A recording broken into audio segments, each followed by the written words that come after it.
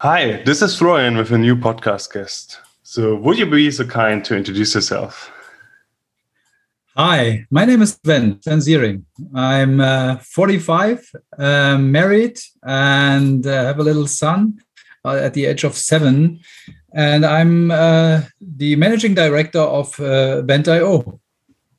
Awesome. So, we will come to Vent.io at the end, or like at the further going of the podcast. So, let's start with the beginning. How did your start in the working life for finding a real job, working a real job start? Yeah, it was quite interesting. I mean, after my Abitur, I decided to become a bank clerk. So I left my hometown. I'm originally from Brandenburg, and then went to Berlin, the big town. It was very nice to have all these great people with me, learning how to work in a bank. And at that time, it was unbelievable that if a computer doesn't work, the whole bank was unable to be managed. And once this happened, and I could just sit beside the cashier and look at her, what she was doing, because it was like in former times, she was writing on paper, and I was like, unbelievable, this could happen. And this was my first impression of work back then. And I think I was impressed, and I said, I have to change something, because computers are already there. Computers were back in the 90s were common. So I must say that this was I think the first point in time where I said I have to learn more about it, to develop my skills, and I decided to study afterwards. So you decided afterwards to study something with tech, or after this experiences, or how did you challenge, or how did you approach this problem to get starting with the whole tech world? Yeah, so I'm not studying directly business informatics. I studied business administration, but with majors in business informatics and e-commerce. This was possible at the small University of Frankfurt-Oder, where we had really great teachers there, professors, and also very awesome IT equipment. Yeah, they had already Apple Macintosh there, and the latest other technologies, and of course a very good library. This was very perfect for studying. Of course, I also had the possibility to go abroad, and I went to Sweden, where I used to study in the area of Jönköping at a business school, and I could see how entrepreneurship in Sweden is going on. Okay, so you started working in a bank, and then did you stop working into a bank to study, or did you study on the side? Good question. I was like, what to do? I mean, it was nice to earn some money first.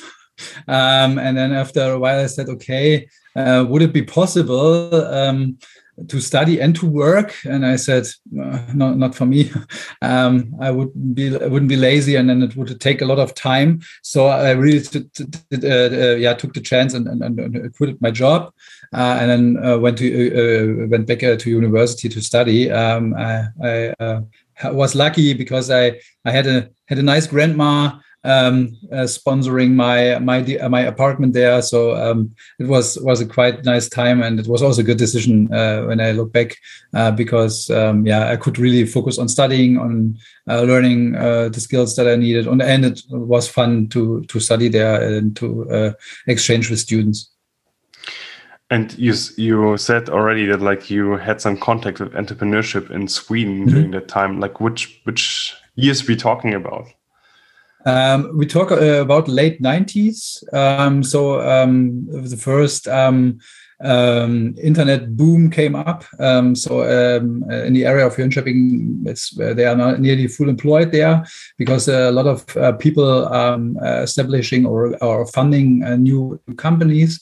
And especially at this business school, they were also teaching entrepreneurship. I also decided to have some courses there and to understand or to better understand how it is to work for a younger company, for a new funded company. Yeah, I'm wondering because it seems like really ages ago. Right now, like startup culture and startup being is way more mainstream. And I'm wondering, did it felt the same before the .com bubble? Did it felt the same that it was also during this time more mainstream, or was it still a bit more niche? A niche thing. It was a little bit more niche. I mean, in Germany, there was this first bubble with all the tech DAX, Neuer Markt was it called, companies coming up. It was the same area. Same time, but it was not compared to today, because now it has more, how to say it, a common understanding of to found. Back that time, it was like very, very new for a lot of people, because as usual, you decided to work for a bigger corporation than to set up your own business. But I have to say, I did a small mistake. It was not back in the 90s. It was in the beginning of this 20th century. So it was 2002 or 3. Sorry for that. I mixed it up because it was after the. It's still early, to be honest. It's still early, but I wasn't. As you ask now, I was like, oh, was it really 1999? No, I was still back in bank in the 1990. I started studying 99, and then at the beginning of the century, I went to Sweden. So it was around 2002, 2003.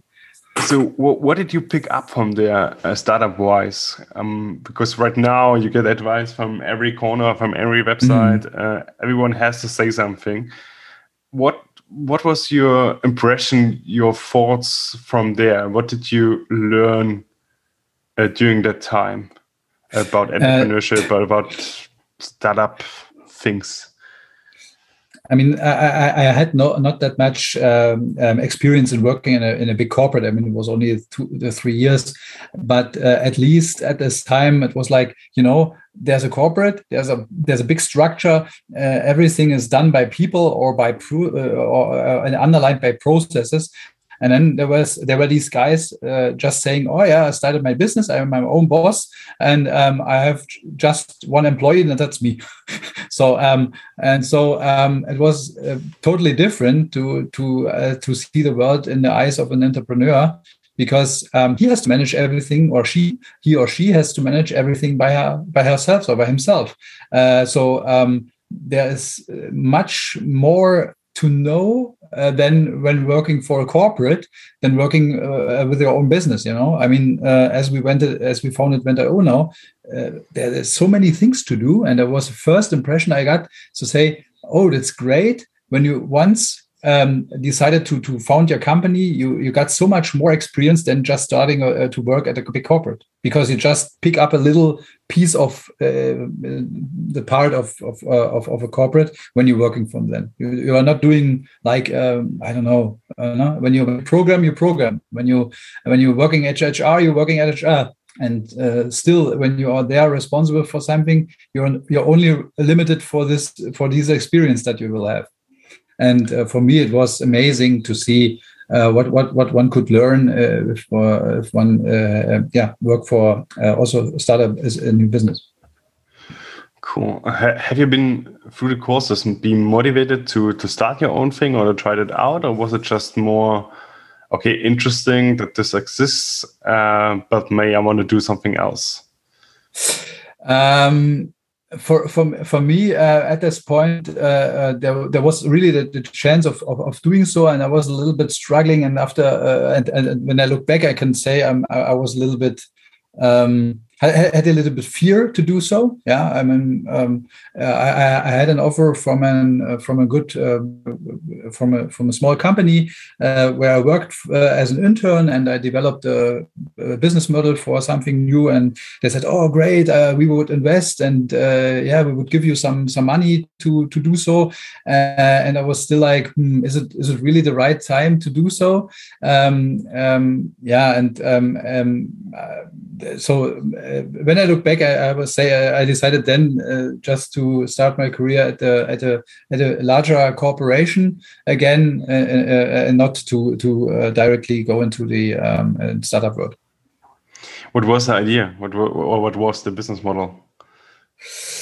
Very funny, because it took 10 years that it's now running at the market, or even more. I worked for a small company that was compare interest rates and interest rates mainly, and I developed a concept that looked up the interest rate and compared it to the contracts of the customer, and then suggests and calculates and suggests the right point of time when to change your contract and to go to another bank, or to pay back your money if this would make more sense for you. Yeah, so it's with increasing rates, calculated good exit points or good payment points, so that the customer has the optimal experience from his side out. Okay, that's right. Yeah. Why do you think it needed 10 years before it came? I mean, at this point, I must say there were some banks that were already innovating within the area, and they really started products to do so. But at that point of time, the technology wasn't good enough, I would say, on the one hand, and on the other hand, and I think this is much more important, the market was not ready. So the customer, especially in Germany, they are very conservative, so they didn't use that much. So it was too small, I would say, at that time, too small to run a business. Yeah. That's also like a main problem with ideas, that if you're a bit too early in the technology, is not far enough, or maybe the readiness of the people is not far enough, because they're too conservative. That's then you need to hang into it and wait until the time comes. Right. So there's this story I got told that the BVG, like the public transportation system in Berlin, tried out many years ago, probably 5 or something. They tried out an subway which drives alone, like a self-driving subway. And it turned out that people are scared to step into it. Yeah. They refuse to drive with it. And then I said, okay, mainly it doesn't work, but with the whole automotive industry and Tesla pushing self-driving, it's getting way more accepted, this whole concept. And probably if you try it now again, people would say, okay, why not? So that's some of the innovation. Some of the technology that is invented there were adapted quite well, quite easy, especially then when there is no risk at all. But most of the things, they just need time and a lot of investment to push it forward and to change people's mind. Exactly, and that's part of innovation. That's part of the thing that you need time, you need investments, because normally, it's coming from it needs something to be created and to pushed, and So you said you decided to go on a big corporate and go this route. Which company you said you want to be hired and work there? It was quite an interesting story, because at the end I could combine both the corporate world with a little startup feeling. Maybe you will wondering, but I can describe how we worked, and maybe then you get a better understanding why I choose Deutsche Postbank at this time. I was dealing with mobile payments during my studies. So I went abroad, and in Sweden it was not a problem to pay by mobile or by card. It was a problem to get cash.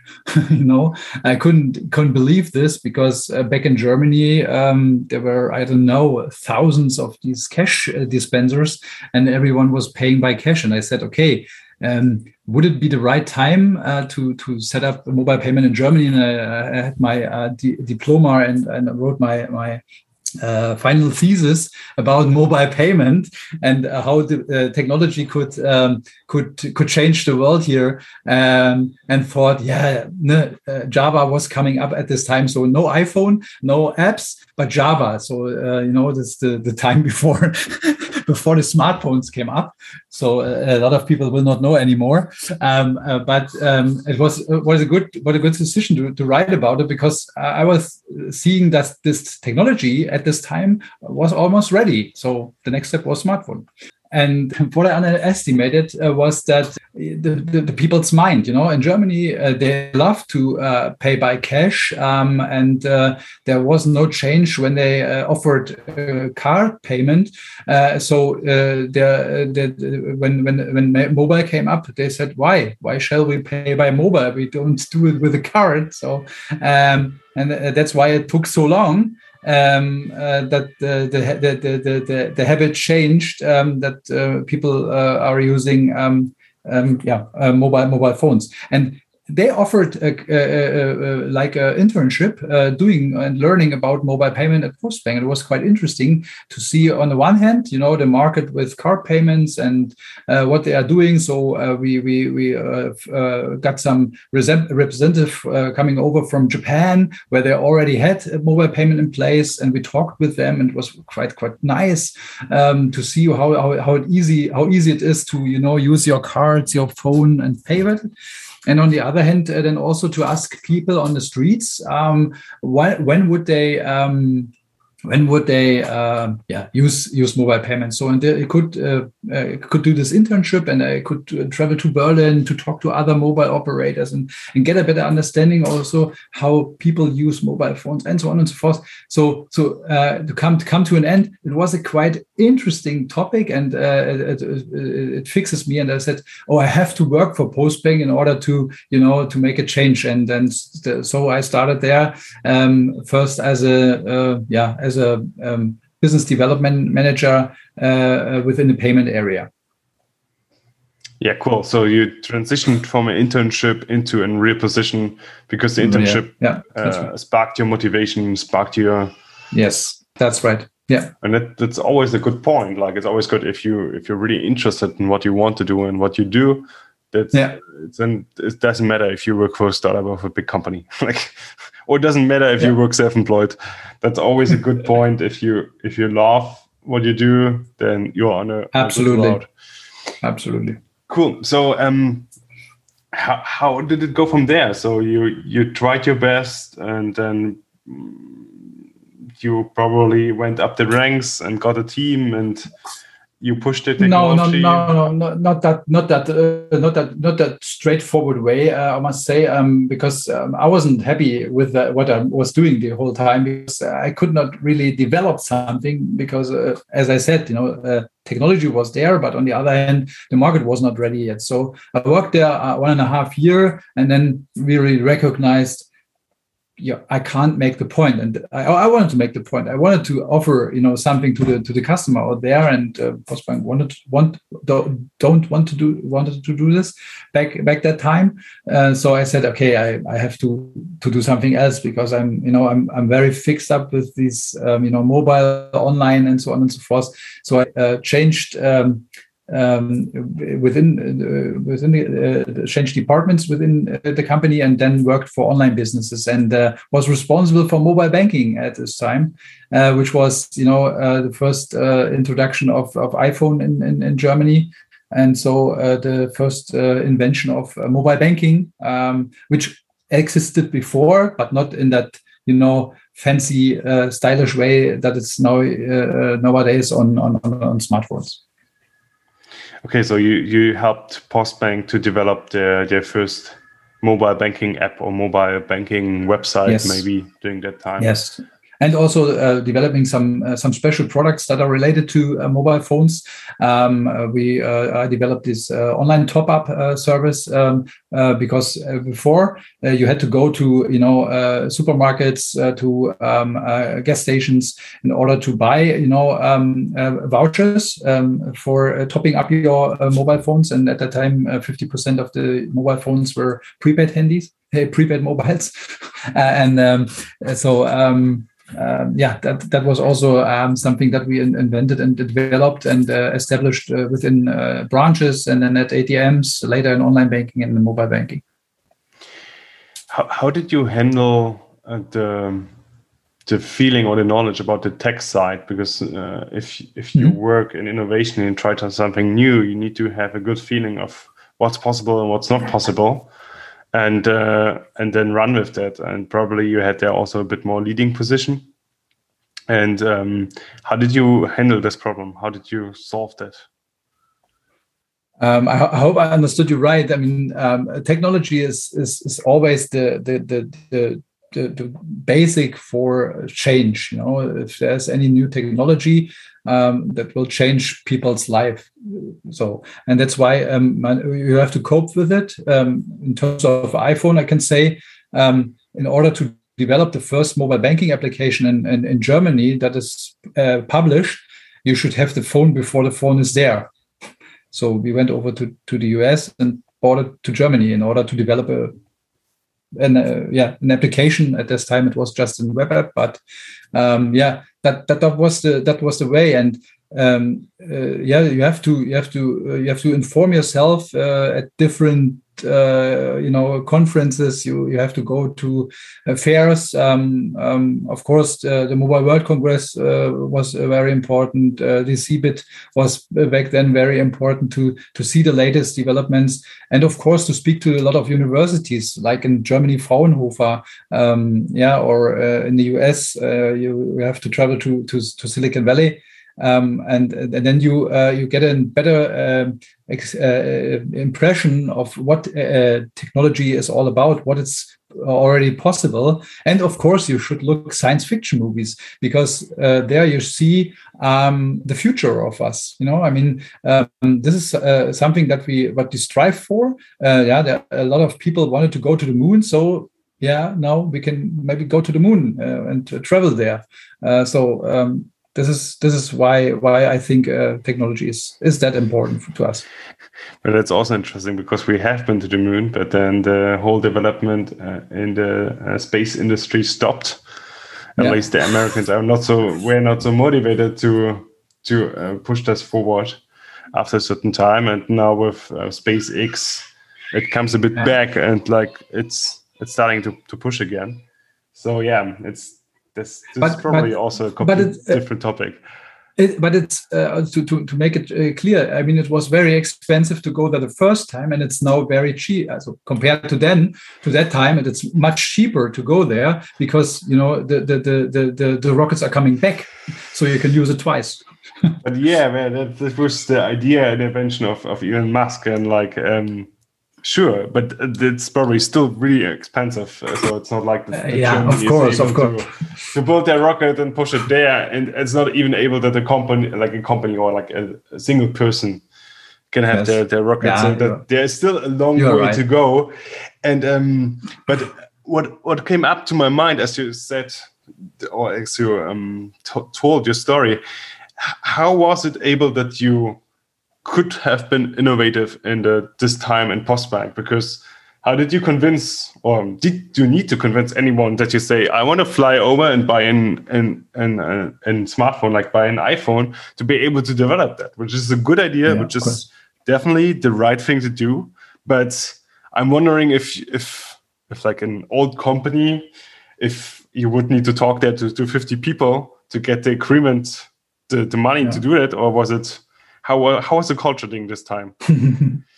I can't really remember how does it really work. But when I look back in my career, I must say it's always the case of when you talk about innovation in bigger companies, it took more time than when you go outside and do it. Just do it. So you have to take that in mind, to consider it. And of course, I mean, when we talk about a new technology, then you just tell the story. What could be the improvement of that technology? You shouldn't talk about the technology itself. That's why blockchain. It's quite interesting to talk about, but at the end, it would be better to talk about the use cases that are able with those technologies, because then you can convince people much more easy. Yeah, and this is what I did my entire life to try to convince decision makers to invest in a new way of doing business. Yeah. Makes sense. What would you say are the biggest key points to be able to convince a decision maker that he should try something which he's not sure about, because that's part of being innovative? I think you must love what you do. That's the first thing. You must really love what you do, and then you should express. You should be able to express yourself to convince people. To motivate them, to show them the broader picture. The interesting point there is, out of my experience, out of the startup world or so, I would say it's a rather dangerous to be too convincing or to be too motivated, because you just know that you as person are motivating or like convincing, but you want to know if your idea, your product works and has the experience for the customer. So for me, like, not in a company world, but like in a startup world or in a testing startup world, I started actively putting me out of the picture and just rather talking the thing down, what I have in front of me, to be sure that, like, if something comes up as like a behavior change or something which shows people are interested in this innovation, that I can be sure it's from the thing itself and not from my talking in the background. So I'm wondering if this is then bites you somewhere later. If you're really good at convincing the board that, like, this is a good thing to do, but it doesn't has anything to say about how likely is it that it will work. There's two sides of the story. I mean, the one is to convince someone to do something that he would not do usually. That's the one thing. I'm not saying that I convinced someone to introduce a product right away because of my idea. What I've always done, I've spoken to customers. I've also set up together with a colleague back then the first open innovation platform in the financial industry, where before there was no open innovation done. We were asking customer what to do, what they really like, what their problems are, to better understand, and also to test products, of course. And since today we speak about agile development, back that time we just offered a minimal viable product and then try to develop it further on. So that is the way you should develop a product, and you're absolutely right. And it's the same within a corporate. You shouldn't sit in your office and think about your idea and then going out and sell it. No, you really have to check it double, twice, 3 times with the market in order to understand what's the need and if it is really suitable or not. Yeah. The next thing which comes up in my mind before we go to your next step in your career is you got an iPhone and you started to develop the first web app for banking. How did you get the developers to do this? Because quite new technology. I'm not sure if Apple developed already an SDK, like a software development kit to help the develop for it. No. So, and I wouldn't guess that like Postbank has in these times the best developers. So no. How did you handle this? It was externally done. Yes, as of course. I mean, that's always the case when you start something new. You will not have the people in place. That is today the same as it was today the years before, and so we had to come up to find the right partner. And at that time, there was no SDK, there was no app store, there wasn't anything. It was just a web site or a web app, how to call it. So it was easy to develop, but it has to suit to the iPhone, because before you developed a web application for, I don't know, Nokia or any other device without touch. So therefore you have to find a partner that that was interested in using this new smartphone, combining it with the technology that was in place at this time. And of course, we could find a company that was doing it, and it was interesting to see how people like we started something new, wanted also to understand how it could work. So you found another company which helped you in the development in this phase. Yes. So and that's always the thing. I mean, if you don't have the people in place, and either you hire the people or you look for some partners in order to better understand the technology or the business model behind. How did you find this partner? Like how? Oh, that's a lot of years ago. I can't remember really how we did this, but we found someone. Yeah, okay. Because sound is still like a challenge. Okay, cool. So, so when did you decide to leave Postbank and why? Oh, it took a lot of years, I must say. I really had to. I did a lot of work there within the online business, later than in innovation management. It is always time to go if there's nothing to do anymore. And in terms of innovation, there was a big change. Deutsche Bank took over, and so there was a time where no investments were done in innovation anymore. And this is not good for developing the company any further. So that's why I decided to leave and to do something else. Yeah. Okay. Cool. And what were the projects you were mostly proud of in innovation on the innovation side in Postbank? Of course, as I told you, the mobile top-up solution, because it was running very perfectly. It was earning money for the bank, and I really liked to also manage it afterwards. And then of course a voucher service where we offered like Apple iTunes vouchers, and we did a really good job together with Apple in order to make a nicely buying process within the online banking.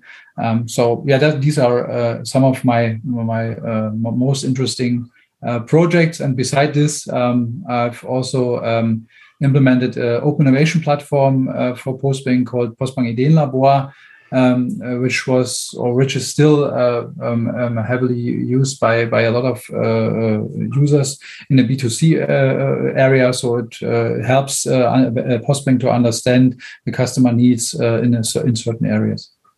Yeah, cool. Yeah, and it became more and more standard in the finance industry, at least. Yes. Yeah, definitely. So you said, okay, you want to have a new challenge, you want to change. How did you find your next challenge?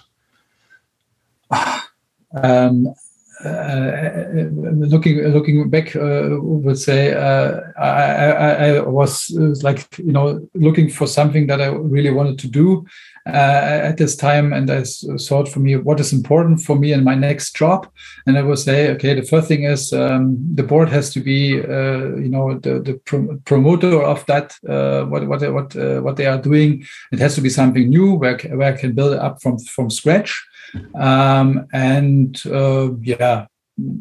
must be an interesting area to work within, and so Deutsche Leasing came up.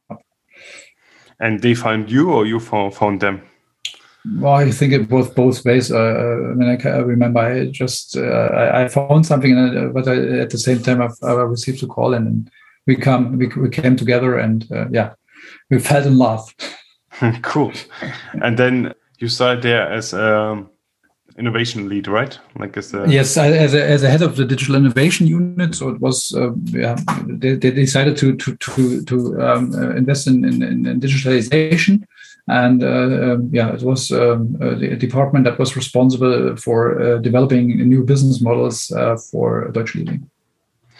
And you started there from scratch, right? Yes, I was the first employee. Mm-hmm.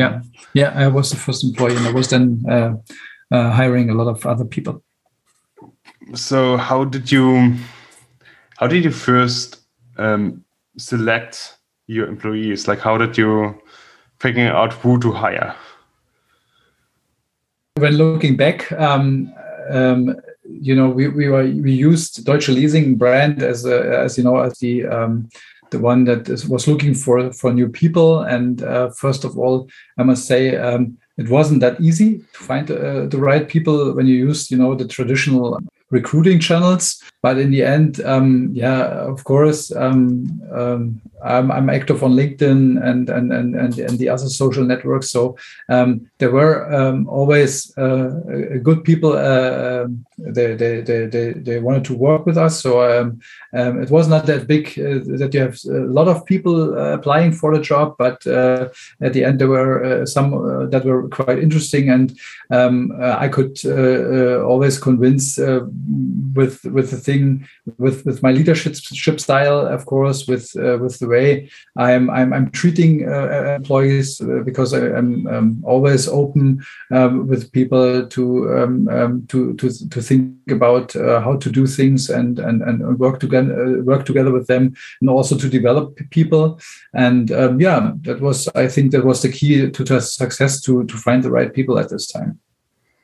So how big is your team? How big has been your team during the time?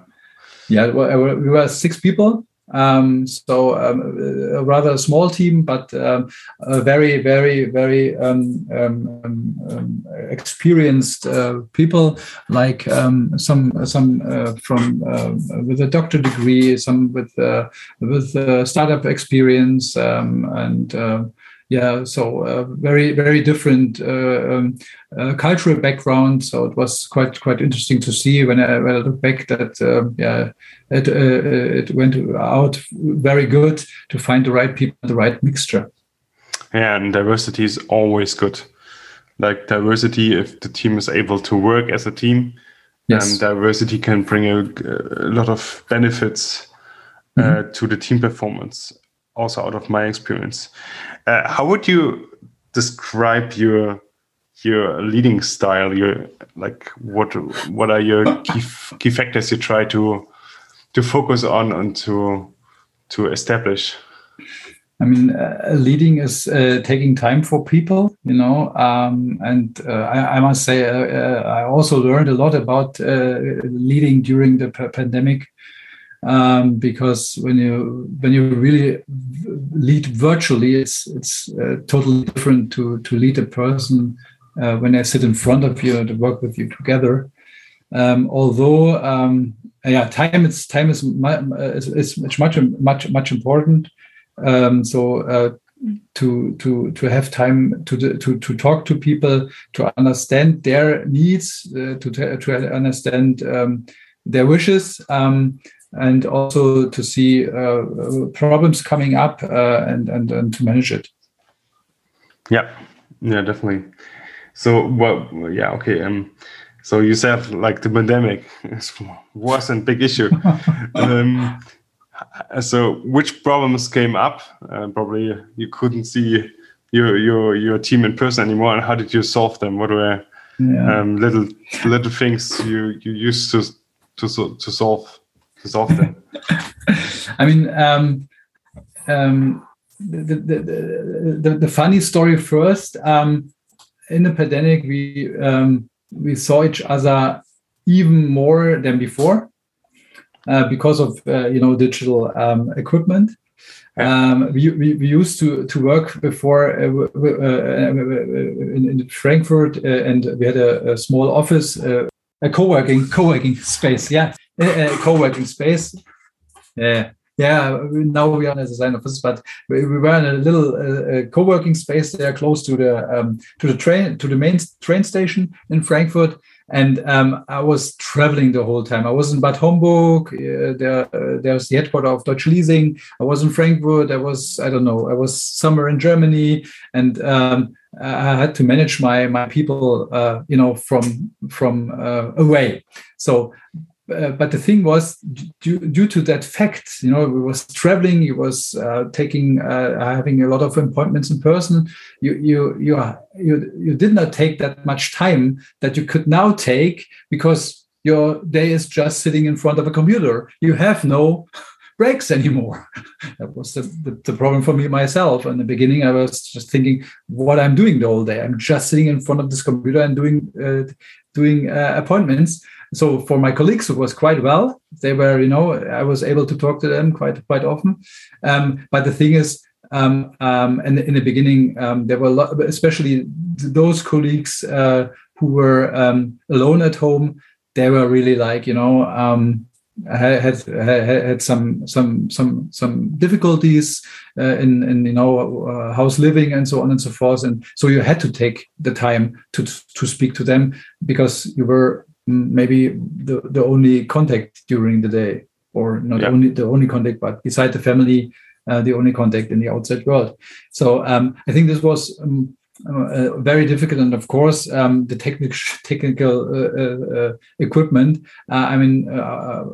Although we were the digital innovation unit, we used the equipment of Deutsche Leasing, and at that time they were like, thinking about new computers. Okay, we got them, but the DSL line wasn't big enough. So MS Teams was not very nice to use in the beginning, because we could not hear each other. So we just used the phone. We called.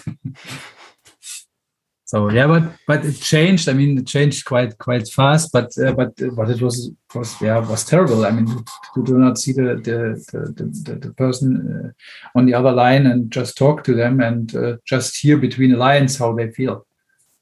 Yeah, and the digitalization only works if the foundation is there, and foundation is fast internet. Yes. Sorry, that's it. And welcome to Germany. But okay, yeah. And so how did it develop? Like, you have been there in a new company without an innovation department, you build it up. How was the reaction? How was successes? Where were challenges you need to overcome? I mean, the challenges are always, you have to convince people to go a different way. Usually corporates have learned to go their way within their business model, and now when they think about new business models, you also have to find new ways of going. And the team was different, the location was different.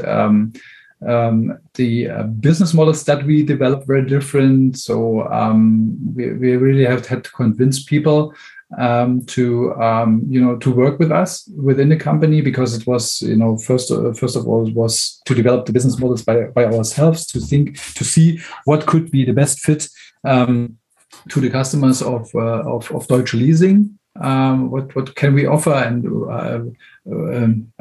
for what could Deutsche Leasing stand for? I mean, it's a financial service provider, and when we start offering software or a platform or whatever, it should also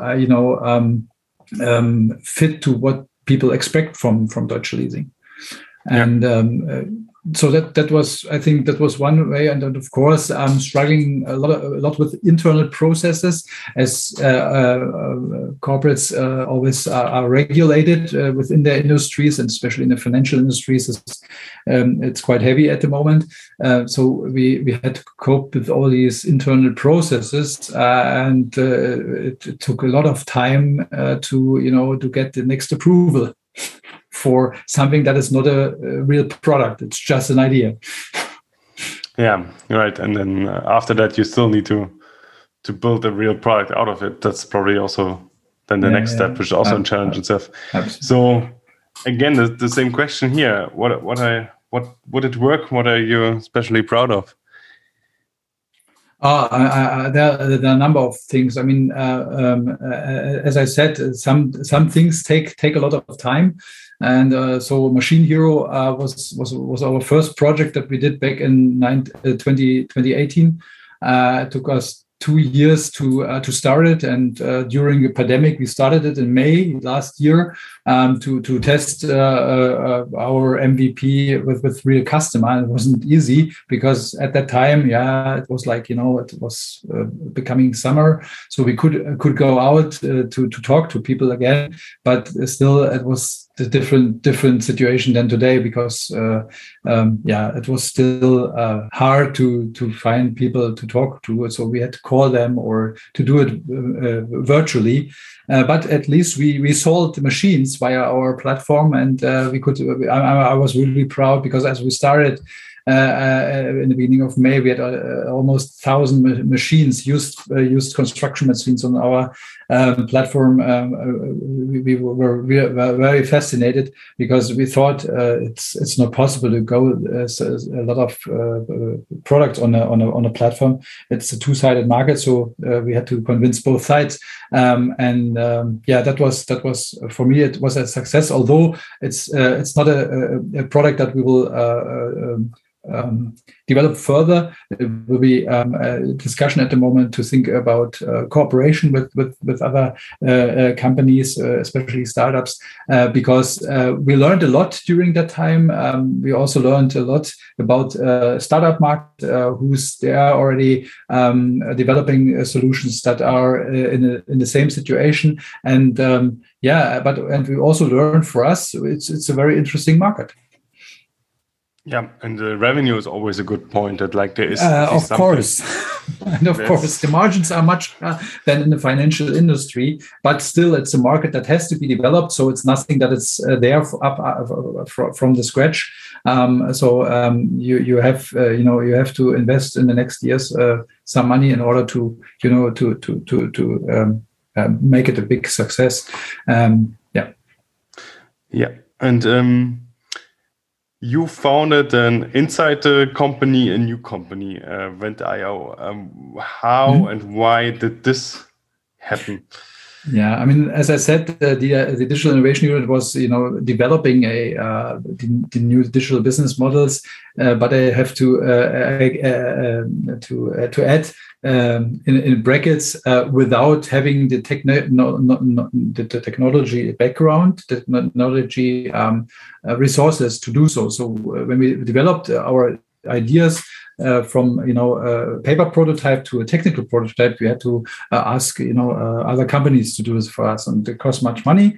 And so I always was complaining, saying, shall we look for the right people, in order to make sure that we can also do it by ourselves. That was one reason. And there was another reason, of course, as we have seen, the development of Deutsche Leasing within digitalization in the last 3 years. We could say that it is not easy to find the right people with unknown brand within the technology sector. So that was also a reason why we said, okay, let's set up a digital brand in order to address these new colleagues, these new competencies that we need, and then work for Deutsche Leasing and developing software and doing data science, of course, and so on and so forth. Yeah. Okay. Cool. So and how was it? I imagine it's one problem to set up and fresh company on his side, but it's probably a completely another problem to set up a company inside a company. So how did you handle this challenge? I mean, it took us almost 2 years to convince the board, yeah, it's always a process, and you have to find the right way to do it. I mean,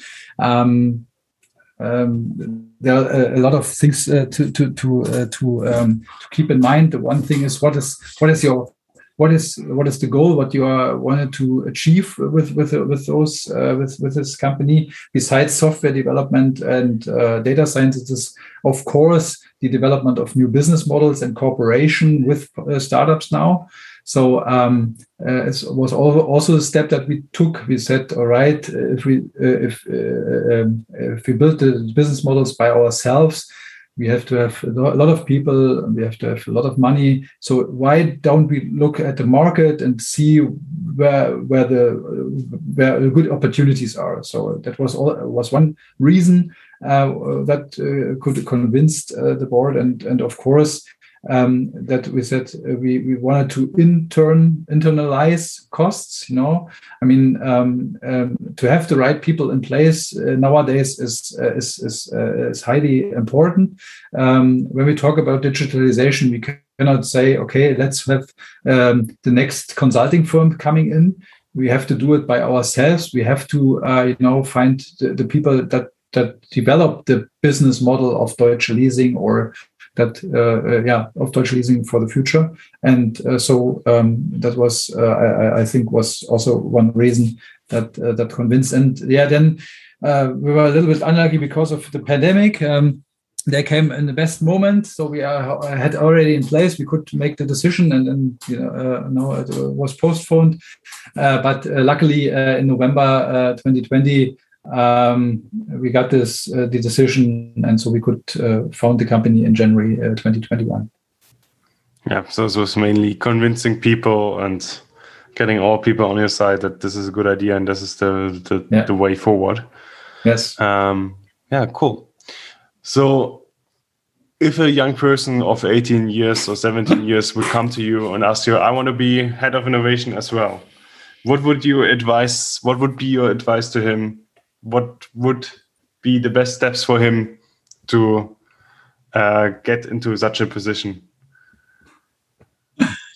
Yeah, I mean, first of all, as I said, one has to love what one is doing. So today, I would say if there is any purpose, I wouldn't work for it. So it has to be to fit to my own values. It has to be a culture that I would like to work within, and to becoming a head of. You should talk. You should be transparent from the beginning. You should talk to your bosses and say what you wanted to achieve, because then everyone knows what you want to do in the next couple of years. And if they are not planning to do so, then they already know that you will leave.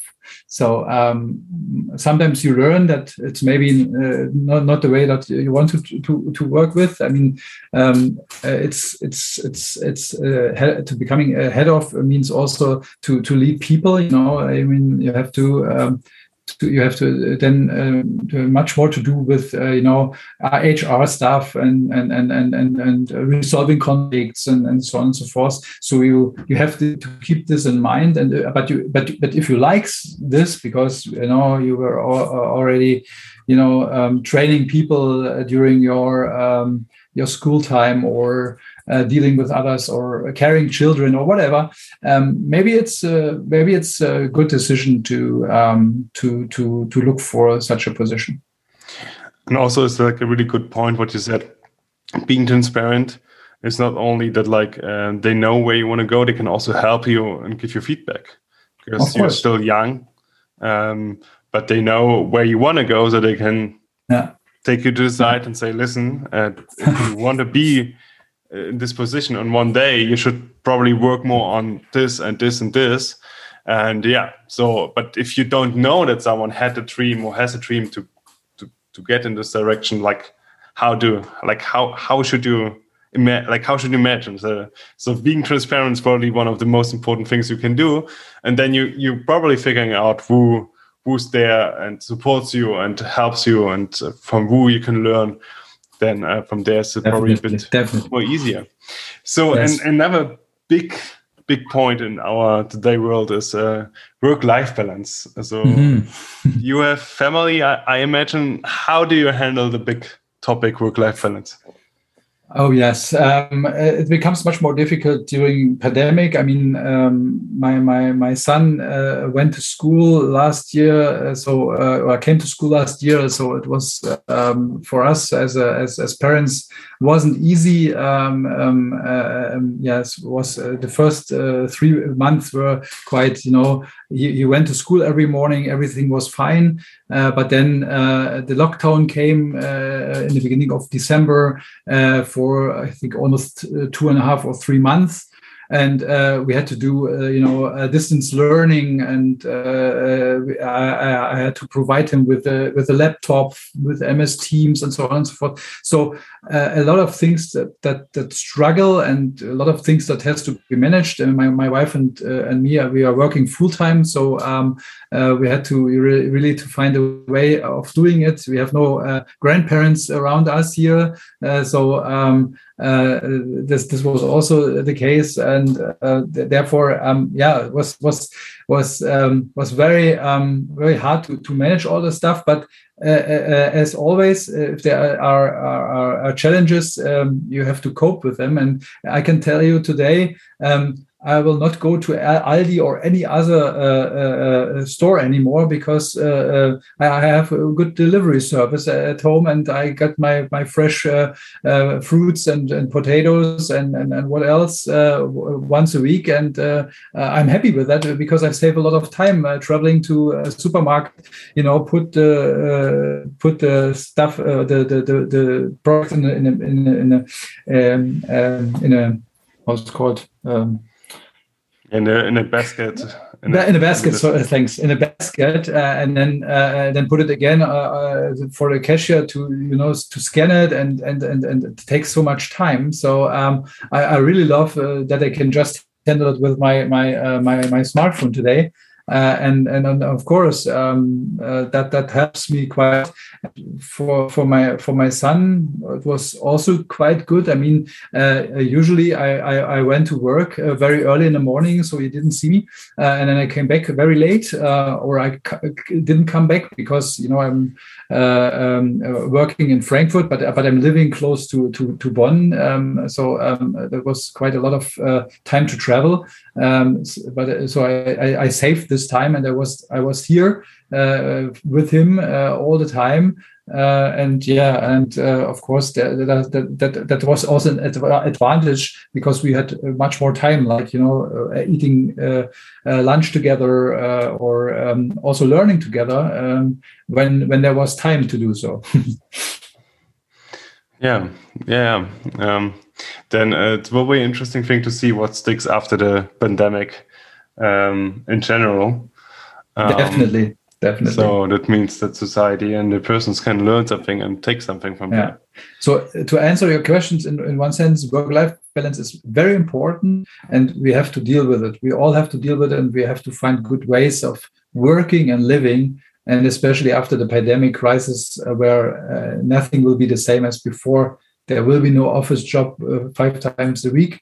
Maybe there will be production job 5 times a week in a factory. But you never know. I mean, if there's any possibility to control the machine from abroad, from your home office, maybe it's also possible that the workers can stay at home. Exactly, but only when the internet works consistently. Yes, that's right. So, my second last question is: what are your favorite books? Yeah, it's quite interesting. I had to find 2 books that I read in the last couple of weeks. That was on the one hand, Atomic Habits from James Clear. I'm a person that is doing a lot of self-assessment. I really want to learn about myself, and I want to improve myself where it's necessary. So I got a recommendation, and then I bought this book, and it was fantastic. It was like I bought this book for my whole family, because James is so clear in what he's saying, and it really helps when you're doing the small exercises that he offers you. That was one thing that I really I don't want to miss. And of course, I have another book which came out last year. It's from Peter Diamandis and Stephen Kotler, and it says the future is faster than you think. And it's really lovely. It's what I said in the beginning. When you watch science fiction movies, you can see where we're heading for, and so they describe it in a really proper way. What they think we're already in. So these are very, very nice books, and of course I love to read books. So I'm loving to read like Stieg Larsson and all his favorite books from the Millennium series. But this is something that brings me into another world, and to see the world with different eyes, because a little bit of crime is always good. Good. And the last question I have for you, if you could go back in time to your 18-year-old self, what would you tell yourself? I